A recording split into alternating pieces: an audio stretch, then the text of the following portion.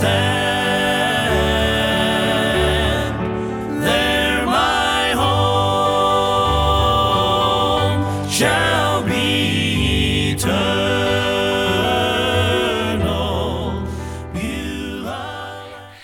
So turn to your Bibles to 2 Corinthians 12. Let's jump right in because I need every minute I can get tonight. If I'm going to get you out by midnight, we need to get going. Honestly, we won't be that long, just 11. Okay, let's start in 2 Corinthians chapter 5 and verse 14. And let me just kind of set the stage for what we're going to read here. Paul is writing to the church of Corinth. He's writing to the believers there. They are being pulled away by Judaizers who are saying, well, you know, it's not enough. You need to do more to be saved, or you're really not saved. He's trying to convince them not only that they are saved, he's trying to convince them that they have great blessings in Christ. And then he's trying to convince them to, on the basis of those blessings, to really do something for God.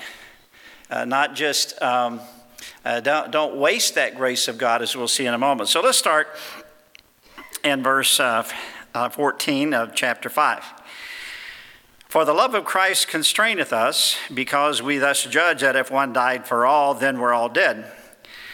And that he died for all, that they which live should not henceforth live unto themselves, but unto him which died for them and rose again. Wherefore henceforth know we no man after the flesh, meaning we regard no man after the flesh, though we have known Christ after the flesh. Yet now henceforth know we him no more after the flesh. Therefore if any man be in Christ, he is a new creature. Old things are passed away. Behold, all things are become new. And all things are of God, who hath reconciled us to himself by Jesus Christ, and hath given to us the ministry of reconciliation, to wit, that God was in Christ reconciling the world unto himself, not imputing their trespasses unto them, and hath committed unto us the word of reconciliation. Now then, we are ambassadors for Christ, as though God did beseech you by us. We pray you in Christ's stead, be ye reconciled to God. For he hath made him to be sin for us, who knew no sin, that we might be made the righteousness of God in him. We then, as workers together with him, beseech you also, that ye receive not the grace of God in vain. That phrase in vain means to no purpose. For he saith, I have heard thee in a time accepted, a favorable time, in other words. And in the day of salvation have I succored thee. Behold, now is the accepted time. Behold, now is the day of salvation. Giving no offense in anything, that the ministry be not blamed, but in all things approving ourselves as the ministers of God. That's if I were to give the message a title, that would be it, approving ourselves as the ministers of God. Father, be with us now. Bless us as we look at your word. We need, more than anything else, your power, your might, your strength, your presence. And so, Holy Spirit, we pray you would be our teacher. I pray in a special way that God would be glorified, that Christ would be preeminent, that the cross would be focused upon, that the Holy Spirit power would be unleashed, that lives would be changed. I just ask, God, that in a special way you would do what only you can do. In Christ's name, amen. Now, I want you to see here, we're gonna kind of build up to this because the actual text is in chapter 6, but I want you to see what Paul is trying to do, how he's preparing them. He's letting them know that they have indeed been saved. He's letting them know that not only have they been saved, they have been reconciled, or you could say both are the same thing. And he's telling them that you're a new person in Christ, you have been saved, and now you need to live for God. And here's why you need to live for God, because of this great teaching of reconciliation. Look in verse 18. He says, all things are of God, who hath reconciled us to himself by Jesus Christ. That is a miracle. Reconciling means to make right, more or less. So God is saying that we are made right with him. What a blessing. Yeah, I don't know if you've thought much about that. But that's something that is exceptional. In fact, he says in verse 17, if any man be in Christ, he is a new creature. Old things are passed away. Now, that, by the way, is in the aorist tense, which means it happened one time. We have, as old things are passed away. Behold, all things are become new. That's in the present tense, which means it has, or passive tense, which means it has ongoing results. One time we were saved, one time in space and time, but with ongoing results. If any man be in Christ, he's a new creature. Old things are passed away. Bam, that was salvation. Behold, all things are become or continue to become new. Now, what's he talking about? Verse 18, and all things are of God, who hath reconciled us to himself by Jesus Christ. And then he has given us the ministry of reconciliation. So now we have a purpose for our life. You know, a survey was done of elderly people, and in fact, it was a group of elderly people who were living to be over 100, and they wanted to know why were these people living so long. And one of the dominant reasons that they discovered after a lot of research is that they had a cause. They had a purpose. They had a reason to live. I fear sometime that there are some Christians who get saved, but they never have a purpose. Or if they have a purpose, it's not an eternal purpose. Ask yourself tonight, what are you doing with your life that will last for eternity? What have you done with your life that will last for eternity? And don't point to your bank account or your houses or cars or lands, because they won't last for eternity. But he says we have a ministry of reconciliation. That's not just for the minister. That's for everybody.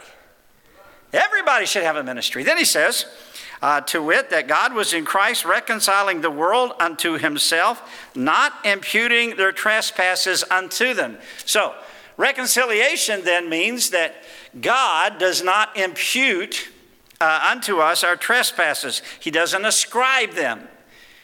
He doesn't write them down. In fact, look at Psalm 130. Keep your finger there. Look at Psalm 130. We're going to use the Bible a lot tonight, so keep it handy. A marvelous statement about God. An exciting statement about God. A staggering statement about God that a lot of people don't know.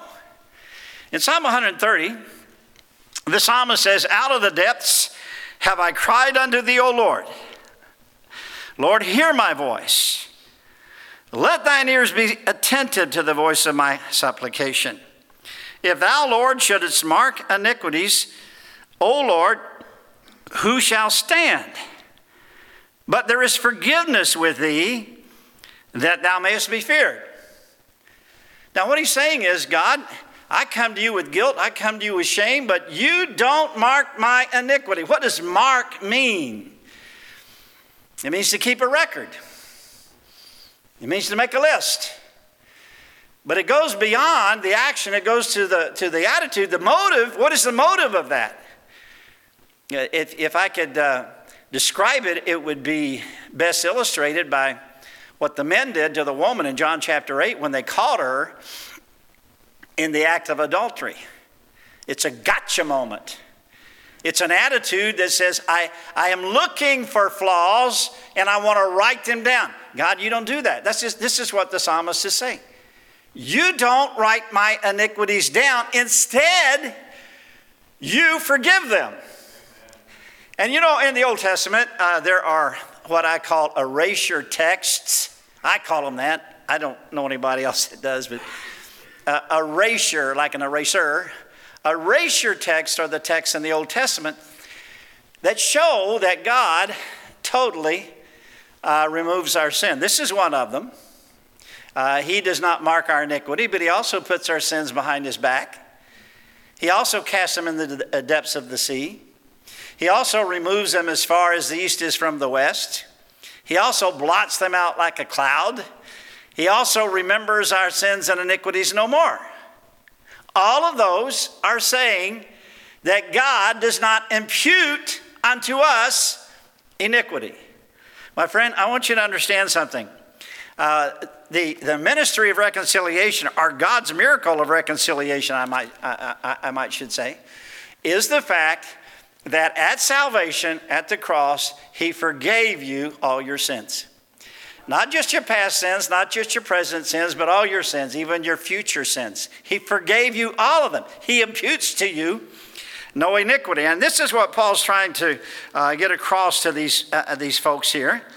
And verse 19, hath committed unto us the word of reconciliation. Now, what is this word of reconciliation? Well, we are ambassadors for Christ, as though God did beseech you by us. We pray you in Christ's stead, be ye reconciled. So the word of reconciliation is Paul saying to Christians, Paul saying to the church, according to the first 3 verses of this book, he's saying to them, you are believers, you are saved, but be ye reconciled. He's not talking about salvation. He's talking about come to an understanding of what you have in Christ.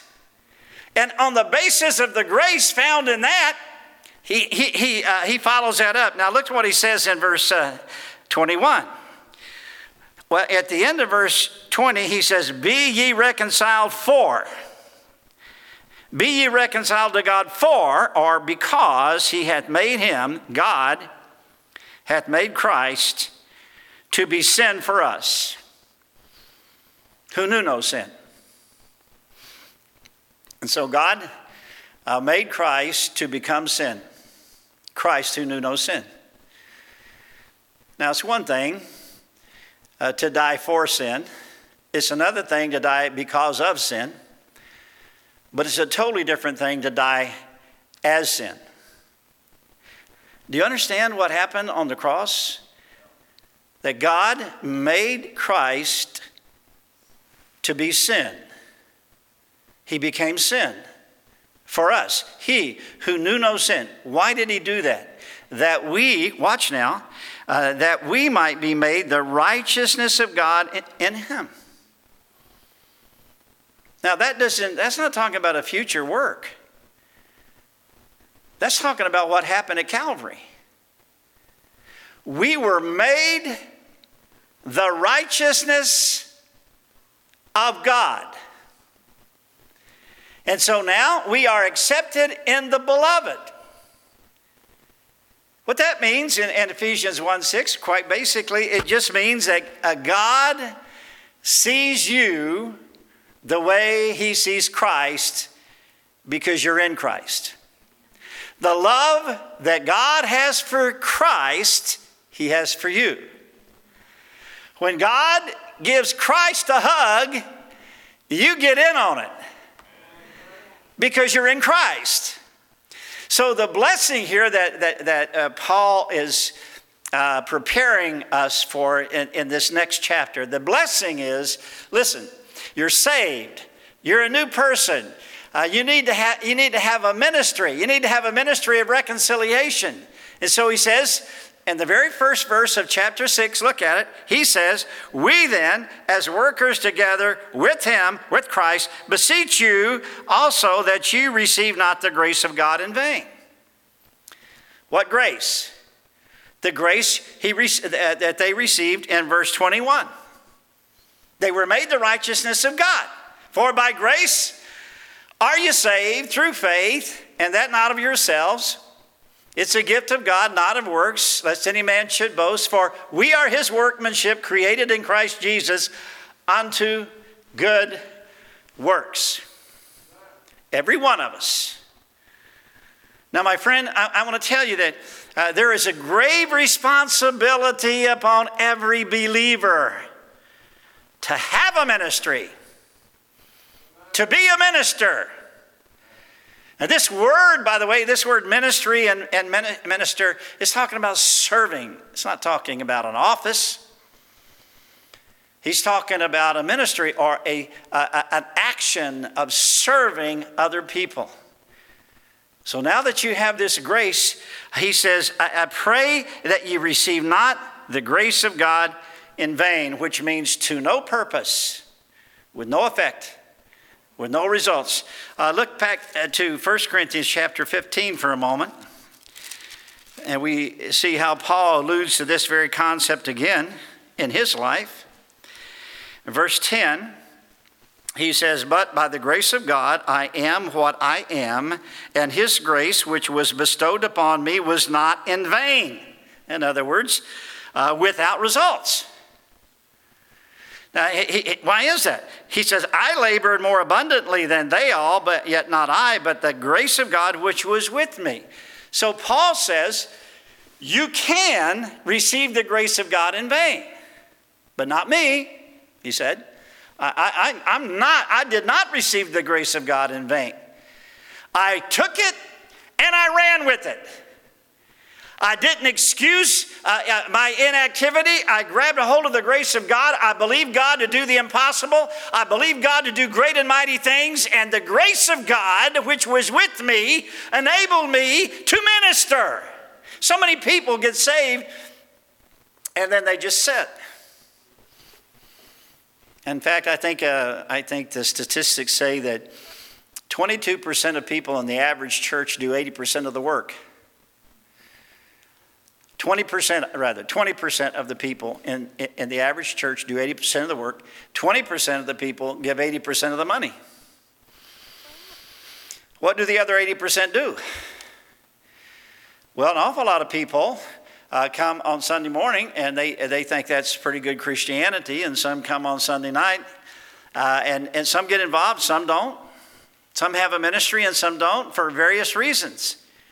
But what Paul is saying is, going back to our text in 2 Corinthians chapter 6, he says, we beseech you, in other words, we implore you, we beg you to not receive the grace of God in vain. Before I was ever saved, before I was born again, I ran away from home at 16. I rented a room. I quit school. I bought a car for $70. I remember that car. It had a hole in the floorboard and a hole in the manifold, and I had to keep the windows open because it didn't go out the exhaust. It went through the cab of the car. 1941 Oldsmobile with a Hydra-Matic drive. And I went down the road, and I hit the gas, and the smoke just billowed out the windows. I just knew everybody thought I was so cool. Had a rag I had to wipe the inside of the windshield with, and I always wore black clothes for obvious reasons. But when I even as a teenager runaway without Christ, I'm lying in my bed one night, and I remember this crack in the ceiling and the plaster, and I remember lying there as a 16-year-old runaway, lost kid, and this question came to my mind. Of all the people in the world, why did God create me? Why am I here? What's my purpose? And little did I know that what God was doing was preparing me to ask that question after I became a Christian. I hope you've asked that question. I hope you're asking that question. Because God has saved you, God has given you reconciliation, God has eradicated your sin, God has forgiven you all your sin, and God has given you the grace of salvation. And so Paul says, now that you have this grace, don't receive it in vain. Now read on with me, because now he's coming to the place where he's telling them how that grace can be used. He says, verse 2, for he saith, I have heard thee in a time accepted, or a favorable time, and in the day of salvation. By the way, there are 5 meanings for the word salvation in the Bible. Just because you read the word salvation does not mean conversion. It may mean deliverance, as in this case. So when he's talking here about salvation, he's talking about grace and help that has come in a time of need, a favorable time, which is right now, to do something for God.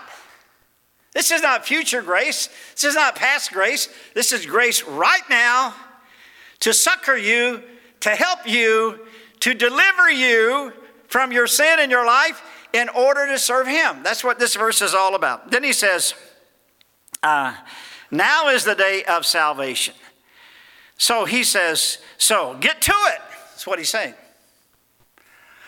Get to it. Take this wonderful grace that you have from this reconciliation you have from God, where he imputes not your sin, nor marks them, nor keeps a record of them. He saves you. He makes you the righteousness of God in Christ. He gives you the grace of God. Now don't waste that grace. That's what he's saying. Don't waste that grace. Put it to use. But when you put it to use, keep something in mind. Verse number 3. Giving no offense in anything, that the ministry be not blamed. Now, what does that mean? Well, I have found the word offense to be a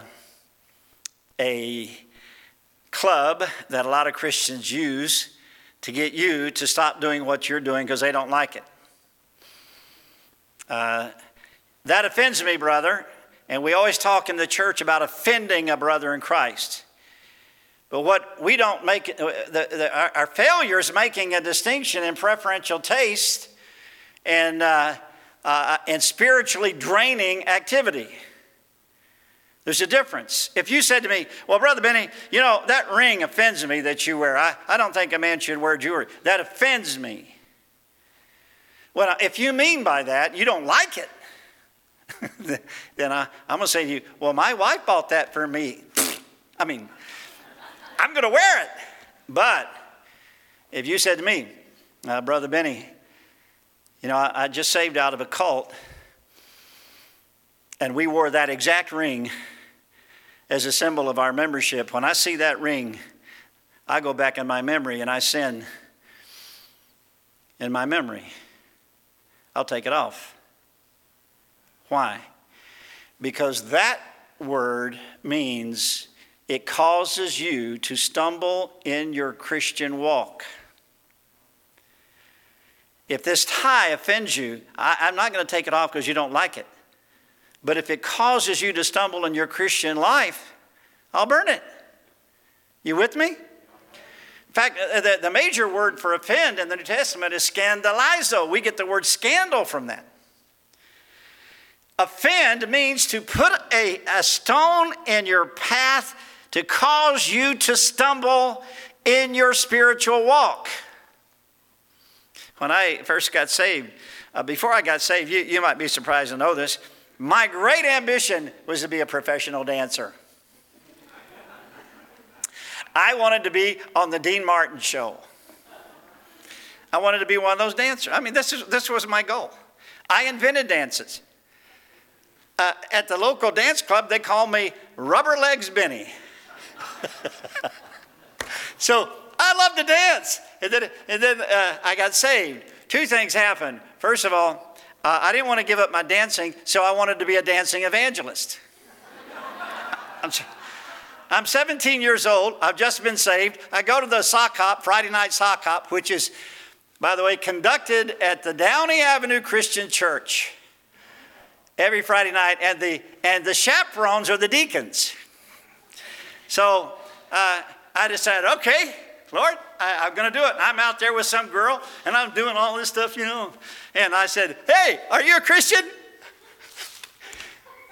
And she stopped, and she said, no. Are you? I said, yeah, this is it. This is my entry. Yeah. Then she put her hands on her hips, and she said, then what are you doing here? Isn't it interesting that the world has higher standards than the Christians? That's the first thing I learned. I found out that I had to give up my dancing. But I go to Bob Jones Academy. I'm in student body on a Saturday morning, and two guys get up, and they sing a song by the Everly Brothers called Dream. I danced to that song 1,000 times. I'm a new Christian. I'm sitting there, and you know what? They offended me. because I stumbled in my walk. In my memory, I went back to when I danced with the girls to that song. And their liberty became a stumbling block, scandalizo, to me who was weak. All right, so what Paul is saying here, look at it now. He says, giving no offense in anything. The first measure of solid grace motivation is that we don't offend people. We don't set out to offend, but rather we protect the ministry. By the way, if you'll notice here, he says that the ministry be not blamed. Now, he is not talking about the pastorate. I'm not sure how the term the ministry got attached to the pastorate. I'm not sure why, and this bothered me as a pastor. Why am I in the ministry and you have a ministry? That's not what this is talking about. This is not talking about any specific ministry. It's talking about your service for God. Any cause of Christ in which you're involved, any purpose of God that you are a part of, this is the ministry. So he said, be sure you don't offend, because it's the ministry that will be blamed, not you. We don't even remember Jimmy Swaggart and Jimmy Baker anymore, but you know what people do remember? Immoral evangelists. The fact is, people can sin as Christians and die and get buried, but what's remembered is that the ministry gets blamed. Those people at the church, those hypocrites. He says, don't let that happen. But instead, watch what he says now. Now we're coming to the heart of it. All that was introduction. In verse 4, he says, in all things, approving ourselves as the ministers of God. Approving ourselves as the ministers of God. Now, why is that important? Well, I think one of the great needs that everybody has, at least everybody I know, is we do need approval. We're geared that way. We're wired that way. In fact, I think there's three major needs that everyone has. They have the need of acceptance. They have a need of completeness. In other words, a purpose. They have a need of sufficiency or empowerment to accomplish their purpose. And so many people set out in their life to find approval. They want to be accepted. They don't find their acceptance in Christ because they're not saved. And so they have two choices now: approval from God or approval from man. Where am I going to get my approval? And so many people then, they set out to get their approval from men. But the problem with that is that is so temporary. And you can very easily become addicted to the fear of man, which bringeth the snare. The fear of man, the need of approval on one side of the coin, the fear of rejection on the other side of the coin. And so you're always like a little puppy dog running from door to door to get somebody to pet you. And you become addicted to the approval of your friends in high school. You become addicted to the approval of your peers or or whoever you work with instead of God. The other option is to find your approval in God. But now we got a problem. Because the devil wants to convince everybody, God doesn't love you. And by the way, if I could just challenge your thought with something Pastor and I have talked about, is what I've discovered is a concept called prejudicial misdirection. Prejudicial misdirection simply means that because of your prejudice, the truth is misdirected. Let's say you grew up in a home where you're not loved. In fact, you're abused. And you're verbally attacked. And you're told all your life you're no good, you'll never amount to anything, nobody loves you, God doesn't love you. You feel like you're born under a curse. You get saved. You open the Bible. For God so loved the world. Oh, yeah, that didn't include me. prejudicial misdirection immediately misdirects that truth away from you and convinces you you're not worthy of God's love. I've asked 10 pastors. Well, I've asked more than that, but I asked in a very short time, 10 pastors that I counseled, do you feel that God loves you? The fact is that according to research, 75% of Christians have a disconnect between what they believe about God and what they feel about God. So I said to this one pastor, do you feel God loves you? And he looked at me, he said, I accept it by faith. That's a safe answer. It's a correct theological answer, but it wasn't the answer to my question. I said, I'm not asking what you believe, I'm asking what you feel. In your heart of hearts, when you're alone, do you feel deeply that God really loves me? He stared at me for a moment. Magically, these tears appeared and ran down this wooden countenance. And he said to me, Brother Benny, I guess I've never felt that God loved me. And I had the reason for his maniacal obsession with success. He wasn't serving God from love. He was serving God for love.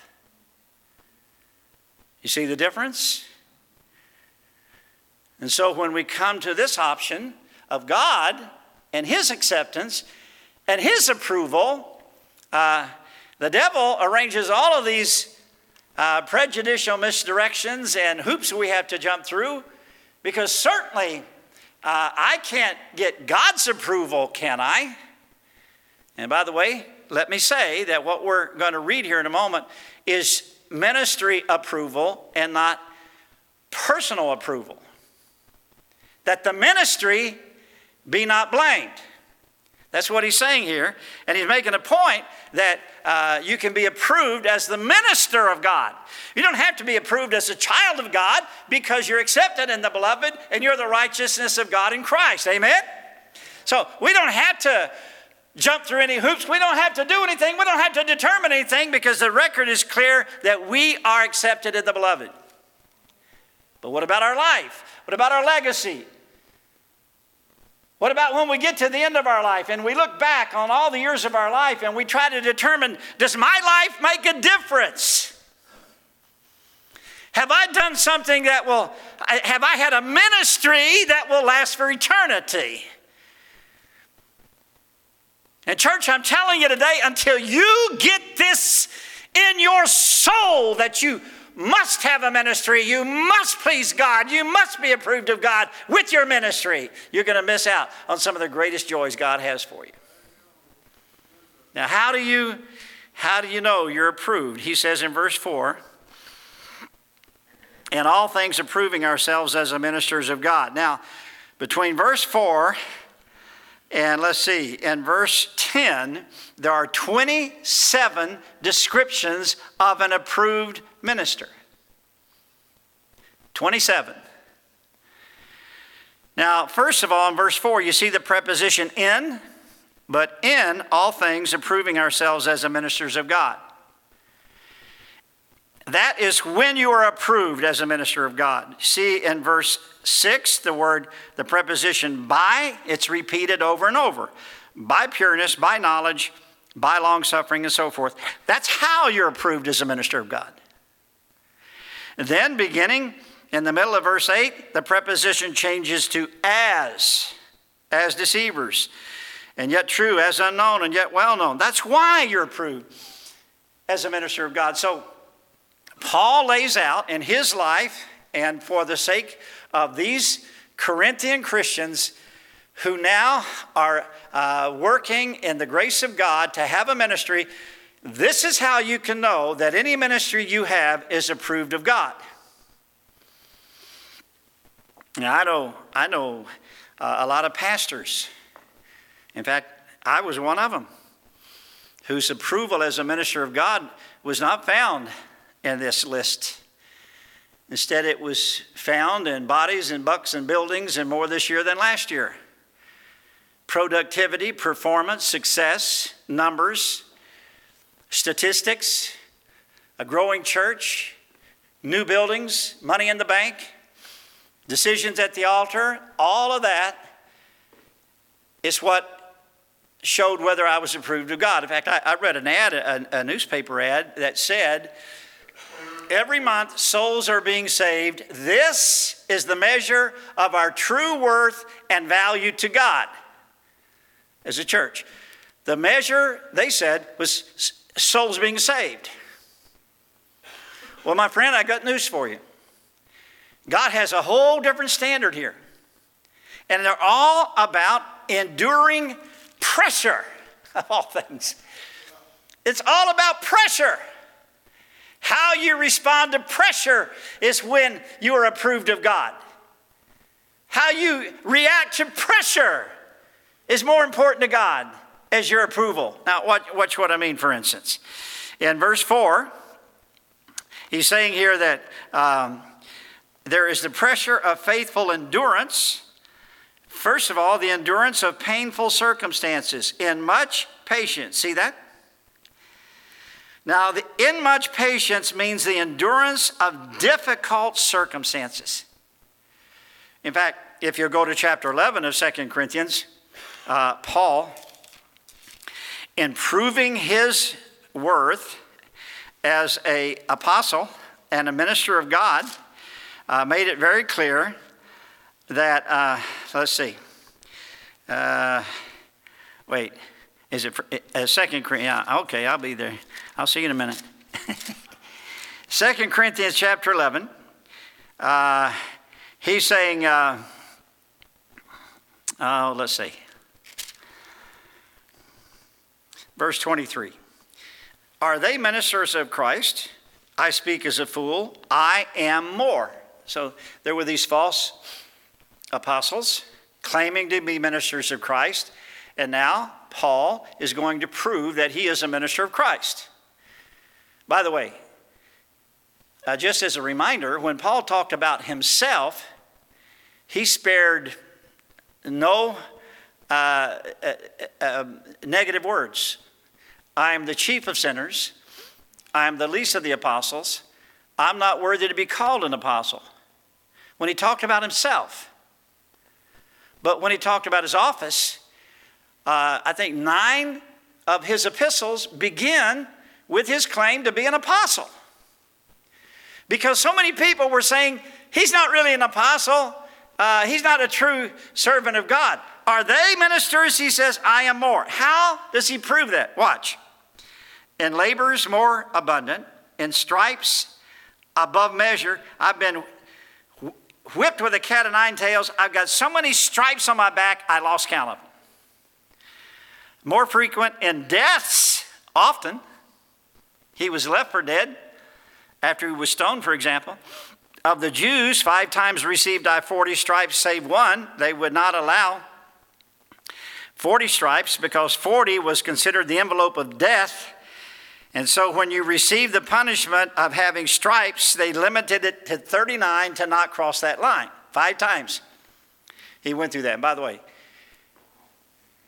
full-grown, strong, muscular men were reduced to babbling incoherency by the 20th stripe. Paul had 39 stripes 5 times. His back looked like a solid scar tissue. Are they ministers? I am more. And here's why. This is my approval. Thrice was I beaten with rods. Once was I stoned. Thrice I suffered shipwreck. A night and a day I have been in the deep. In journeyings often. In perils of waters. In perils of robbers. In perils by my own countrymen. In perils by the heathen. In perils in the city. In perils in the wilderness. In perils in the sea. In perils among false brethren. In weariness. Painfulness. Watchings often, hunger and thirst, and fastings often, and cold and nakedness. And beside those things that are without, that which cometh upon me daily, the care of all the churches. In verse 30, he said, if I must needs glory, I will glory of the things which concern mine infirmities. And so what Paul is saying is that the pressure of faithful endurance is when you're approved of God. And by the way, if you look at chapter 5 of 2 Corinthians, verse 9, Paul says, wherefore we labor that whether present or absent we may be accepted of him. I like what Alexander McLaren said about that verse. He said, this phrase, well-pleasing, is not merely that we may be accepted, but that we may bring a smile to his face and some joy and delight in us into his heart when he looks at our doings. Just as really as your mothers are glad when you return from a far-off land and they hear that their boy is doing well, so Jesus Christ's heart fills with gladness when he sees you and me walking in the paths in which he would have us go. In other words, the real test of approval is pleasing him, bringing a smile to his face, bringing joy to his heart, hearing him say, well done, thou good and faithful servant. And that's what he's talking about here. So he says, this is when you're approved in the pressure of faithful endurance, the endurance of painful circumstances, in much patience. And what happens when God sees that? Well, God smiles. But it means more than that. It means more than just mere patience. It means patience that is so transcendent. Patience that is so strong. Patience that is so constant that it pushes through the wall of impossibility and comes out on the other side with a victory for God. Daniel had patience. And Daniel went to the lion's den. But because Daniel had much patience, God is glorified today when we talk about Daniel in the lion's den. Joseph had patience. He was in prison for 2 years, but at the end he pushed through the wall and he came out on the other side as the prime minister of the nation and saved the entire world population from starvation. There are many examples of that. How about a Bill and Kathy Rice, whose daughter was born deaf, who grieved over it? But they went to their knees, they committed it to God, and then they got up and they pushed through the wall, and what happened? They formed an international ministry, and thousands and tens of thousands of deaf people have been saved as a result. What about a John and Brenda Vaughn, whose 5-year-old daughter is terribly burned and losing some of her fingers and horribly, in some ways, deformed, multiple plastic surgeries. What did they do? They got so burdened for people with their daughter's condition, they formed a school called Hidden Treasure Christian Academy, devoted to the care and the education of deformed children. And what about a Ron and Shelley Hamilton? Ron was a friend of mine in college. And by the way, you need to pray for Ron. He's having some struggles right now, but he got cancer of the eye. And he lost his eye. And so he's in a store with a patch over his eye. And a little boy looks up at him and says, "Mister," he said, "are you a pirate?" And he got the vision that little children like pirates, so he decided to be a good pirate and call himself Patch the Pirate. And 20 million CDs later, and untold tens of thousands of children who've learned to love broccoli. Well, they learned to sing about broccoli. Have it been influenced because of much patience. This is when you're approved of God. It's not just putting up with something, it's overcoming something with such patience that in the end, God is glorified because of the much patience. And it does say much patience. That may refer to its duration, that may refer to its weight, that may refer to its intensity. But if you have much patience, you're approved of God. God smiles. But there's also the endurance of a burdened heart. You see the term in afflictions.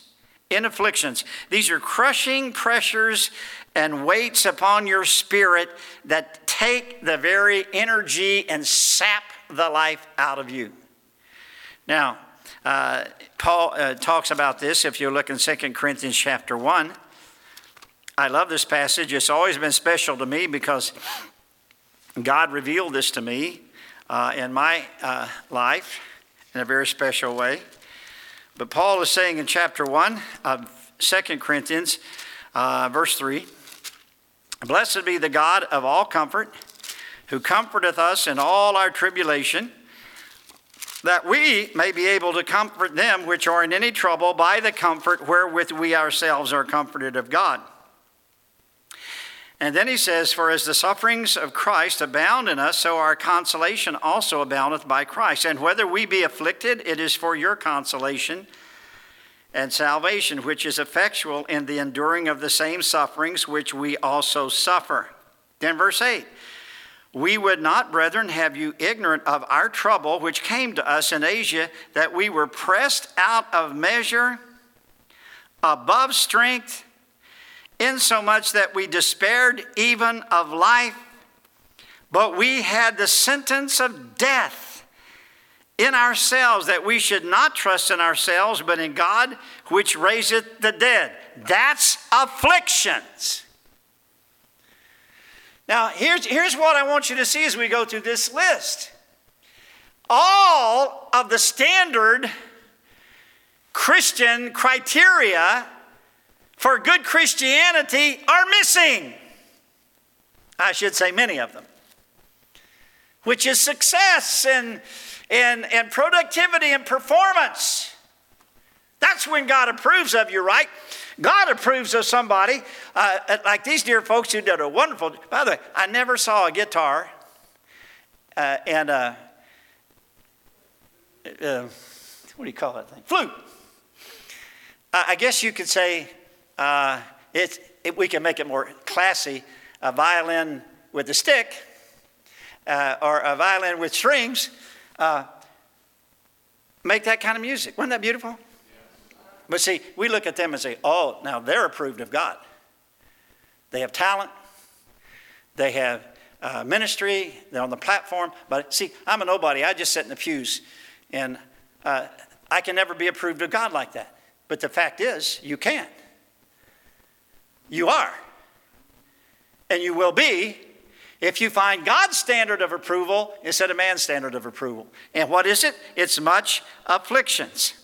Then there's also the endurance of unavoidable duty. You see that next term, in necessities. Now what's necessity? Necessity is the inescapable demands and the necessary duties, the drudgery of routine. This is when you comfort somebody when you wish you could be comforted. This is when you smile when you don't feel like smiling. This is when you minister when you'd rather be fishing. This is when you answer the phone, and I had one church member. His name was Ken.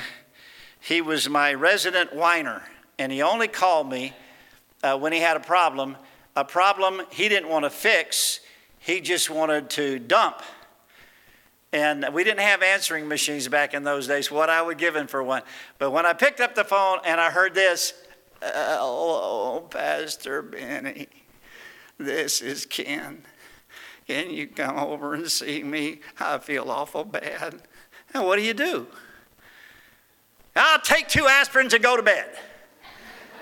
No, when you don't feel like it and you do it, that is what is called a necessity. Paul says, though I preach the gospel, I have nothing to glory of, for necessity is laid upon me, yea, woe is unto me if I preach not the gospel. This is a duty. This is a raw, grinding duty. It's not fun. Lady came to me one time and she said, Brother Benny, I'm going to quit my Sunday school class because I don't get a blessing anymore. And you know what? She didn't understand necessity. You girls who work in that nursery and you change those diapers and you do that week after week after week and you wonder, what is this all about? This is a necessity. Sometimes ministries are necessities and they're not fun. But when you do them, God smiles. And how about distresses? Distresses are the endurance of the double bind. That's when you're hemmed in from all sides. If you do wrong, you're in trouble. If you do right, you're in trouble. I remember in one church, there was a man in my church I found out that was extorting, by my count, 22 of my church members of tens of thousands of dollars. Now you say, that's a pretty easy decision. Well, no, it really wasn't, because not only was he an extortioner, he was the most likable guy in the church. He played a number of instruments. He had a bridal shop. He made bridal cakes. The girls loved him. He had a big smile, and I knew I had a problem. If I did nothing, he'd keep extorting and fleecing the flock.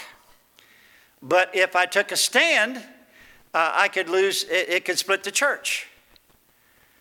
And 5 families left when I excommunicated him. I should say, the church.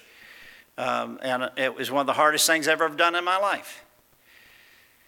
It's a double bind. It's what is called distress. And by the way, for many Christians, that's your Achilles heel, because you, of all people, have mercy.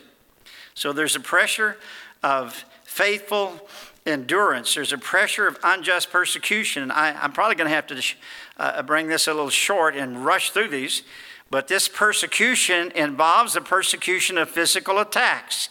Paul was physically attacked.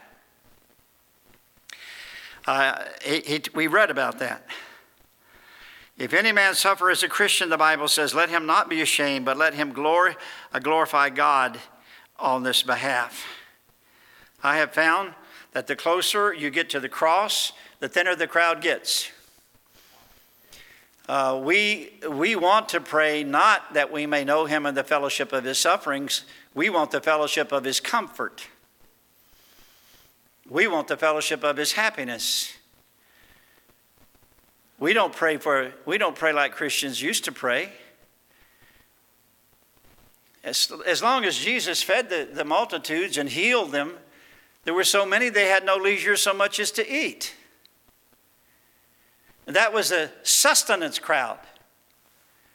But when it came to salvation, few there be that find it. The crowd gets smaller. But when it came to service, the crowd got even smaller. And even they, the 70 forsook him and fled.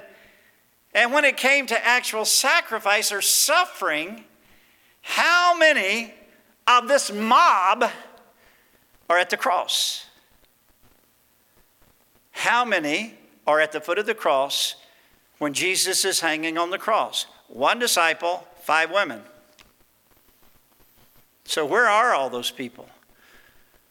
The closer you get to the cross, the thinner the crowd gets, because we don't want to suffer. We want to be comfortable. And so he talks about physical attack.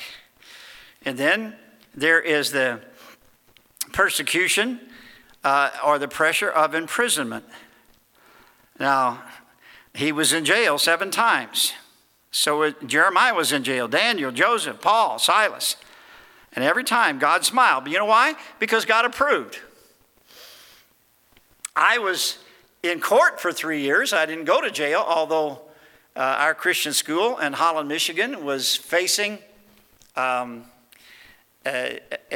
court. I was facing jail because I was the pastor. And David Gibbs and the CLA defended us. But it was a rugged 3 years. because they wanted to close our school down.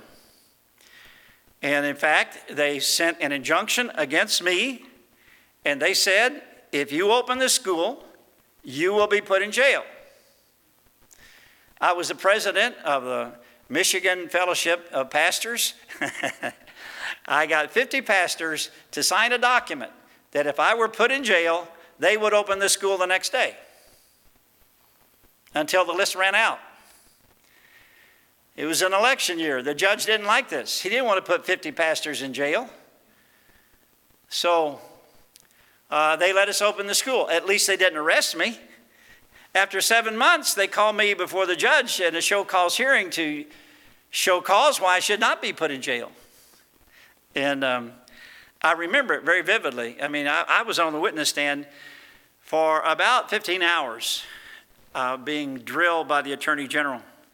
But I remember the judge allowed me to ask a question. And I said, may I ask a question, Your Honor? He said, well, that's highly irregular, but he said, I'll allow it. Now, there are 450 people outside the courtroom. ABC, NBC, and CBS cameras are out there waiting for this to be over. The jury is packed with reporters, and the room is filled with our church members, which was really nice. So I raised my hand, and I said, Your Honor, if our building is dangerous and unsafe, as the state says, and is too dangerous for children to be in there, and that's the reason for this show cause hearing, then why have you waited 7 years and allowed those children to go in that building every day? On the other hand, Your Honor, if it's safe enough for occupancy, then what am I doing here in a court of law? Well, as it turned out, what happened? After 3 years, and by the way, he had no answer except that safety is a relative term. But after 3 years, the state that was taking us to court sold us 7 acres of land with the 5,000 square foot school building, turnkey, perfect, with playground equipment, fenced in, for $37,900. And God vindicated us. I didn't go to jail. We got a beautiful building out of it. And yet, I remember sitting in the courtroom, and the bailiff, who was a Christian, came up to me with good intentions. He said, Pastor Benny, when they put you in jail, ask for the work release program. I could just see myself coming into the pulpit in an orange jumpsuit every Sunday to preach with hackles on or shackles on. Imprisonments. All right, now I'm going to draw it to a close there because I know y'all want to get to the restaurant and everything. But let me summarize it by saying this. And by the way, this is in my book. If you want to see it in print, it is found in this book, Holding Up Holy Hands, and they are available. That's a dirty trick. I'm going to preach half my sermon. If you want the rest of it, you got to buy my book. Wow. But here's the conclusion. Look, what this means is everybody in this room can be approved of God. Everybody can have a ministry that God approves of. Everyone can leave a legacy that God smiles at. God is not saying to anybody here, you have to have certain gifts or talent or personality or IQ or EQ. You don't have to have certain training. You don't have to have certain experience. Everybody can have a ministry that's approved of God. You, as a person, are accepted in the beloved. You are the righteousness of God in Christ right now. That's a done deal. But now, your life, your ministry, your purpose of existence can bring a smile to the face of God because you have met the criteria that anybody can meet. And I guess what this is saying is that nobody really has Nobody really has a curse on them. Nobody's hated by God. But God wants your life to count. You've been saved. You have the grace of God in your life. And now we beseech you, brethren, to not use the grace of God in vain, to no purpose. You have the grace of God, my friend. You have the grace of God in all of His power and all of His glory. And why did God save you by grace? God saved you by grace because God wants you to know that you are His workmanship created in Christ Jesus unto good works. What are your good works? What is your ministry? What is your legacy? What have you been putting off because you don't feel approved of God? Well, you are approved of God and can be approved of God as you take that grace that God has given you and you apply it. I think I told you this story.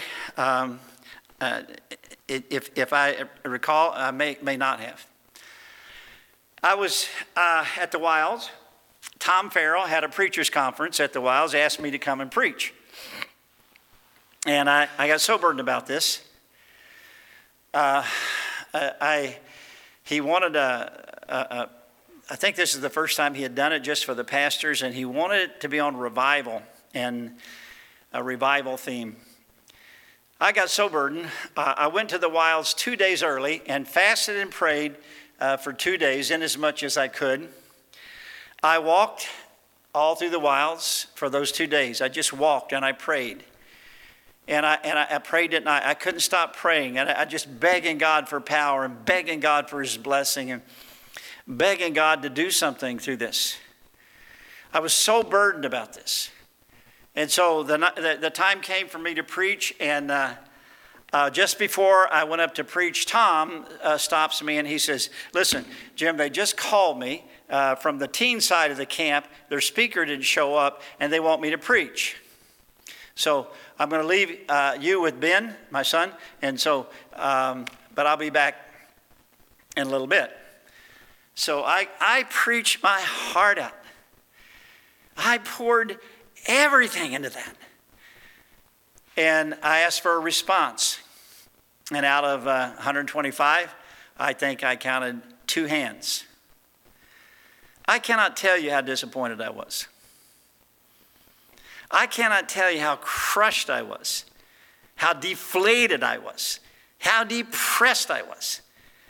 And, but I still got to shake hands and smile and all that. I did the best I could do.